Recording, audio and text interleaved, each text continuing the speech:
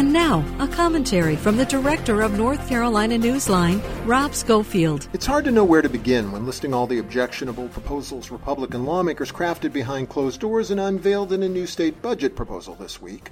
There are the inadequate cheapskate raises for teachers and state employees, the new round of regressive tax cuts to benefit millionaires and big profitable corporations, the latest efforts to seize gubernatorial powers for GOP legislative leaders, privatize public schools, and micromanage our universities. But when it comes to the many substantive law changes included in the bill, there are few that sink lower than a proposal that emerged out of nowhere to shield legislative records from the public eye. Get this.